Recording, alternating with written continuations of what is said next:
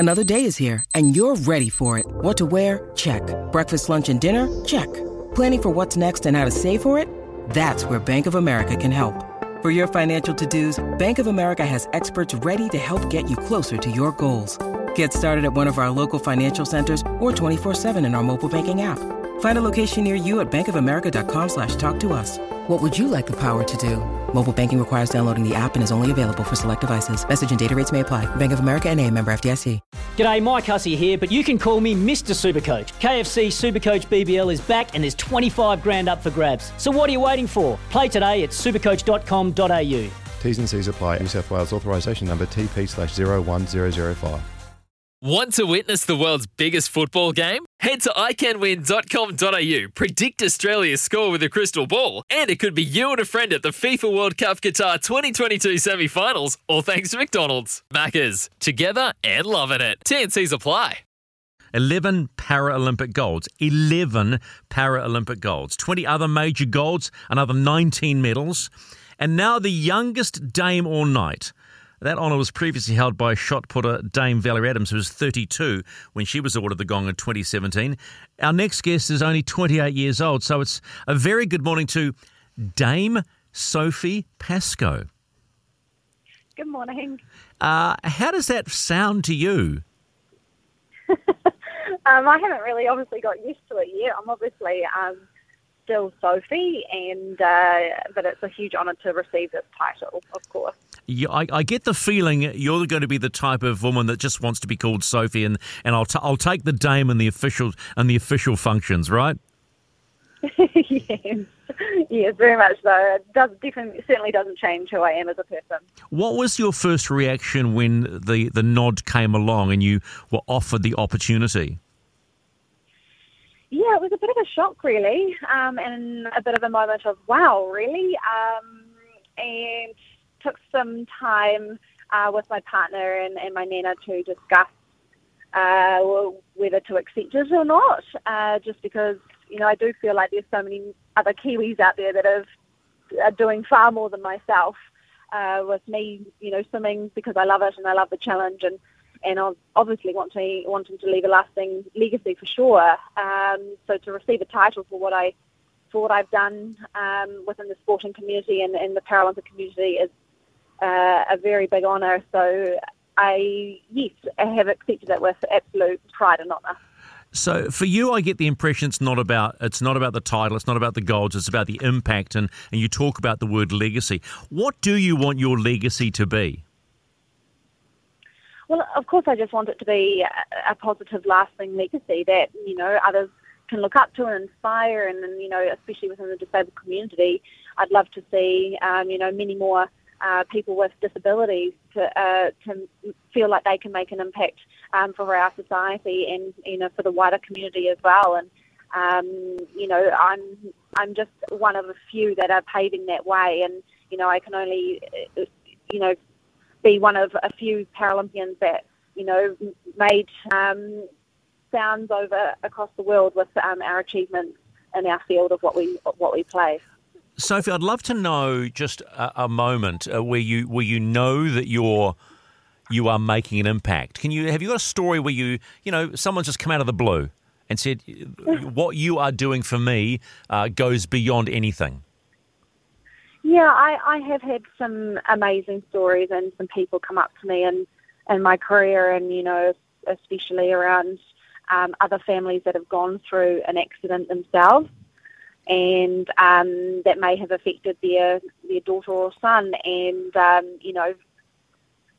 to be able to be a positive light and impact, and a positive one in that matter, to be able to enhance their family and know that, they're not the only ones, and that they can make inroads and be, somebody in the society. Because, I always think back on my childhood that, swimming for me was really an overshadow of my disability, but it doesn't change who I am, and walking the streets, and it's just so nice to be able to have those sorts of people come up to me and say that I've been able to change their lives because of what I've done, and or their daughter's or son's life.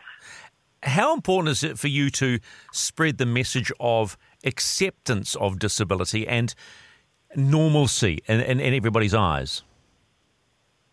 Oh, it's massive. I think the word normal these days is, a little blurry, to be quite honest with you. And, for myself, I do see myself as another person within society. We're not all perfect. And, I look at the way that I handle my everyday life. It's certainly with integrity and with everything that I do. But, I find myself doing exactly what my other peers are doing. And if I can't do it their way, then I'll find a way. And so it's very important that all people are accepted in society, and the more that we're kinder to each other and we're accepting, I think we'll have a much kinder world, for sure. I'm fascinated by your resilience and your mental strength. Where does that come from? Who does it come from? Look, I certainly think there's definitely a part of adversity that is in there, and that's obviously from the day of the accident. Of course, my family has had to live with this adversity, but we've wanted to make it a positive and not make it a negative.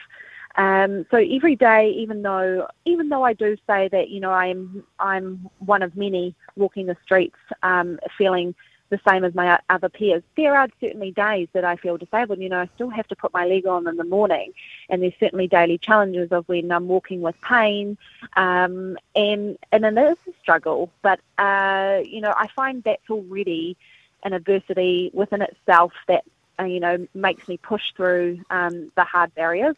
And I think that's really transitioned into my field of sport. And, obviously in sport, you've got to have that resilience. You've got to be able to push yourself through that pain to get the successes.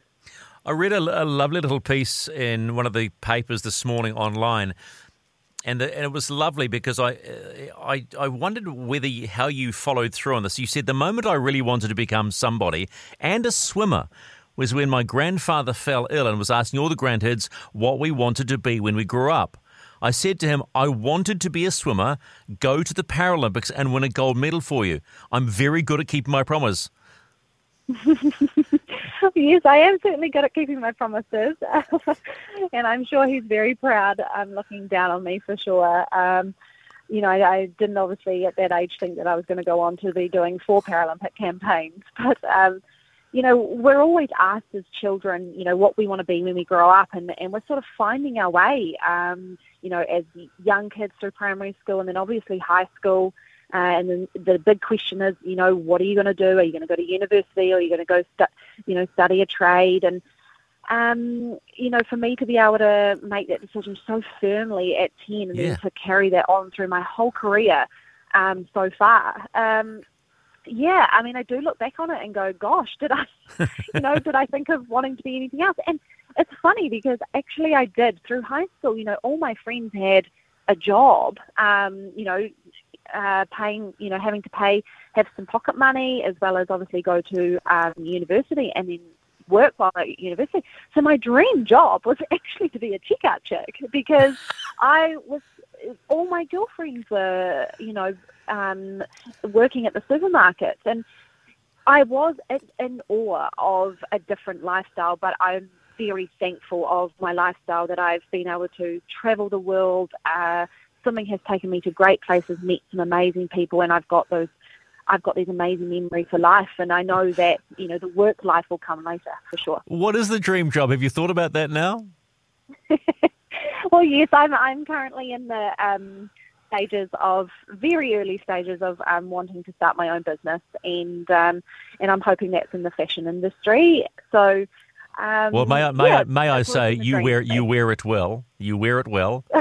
You certainly are a benchmark, might I say, at the Hellbergs. What did you think of Dame Lisa?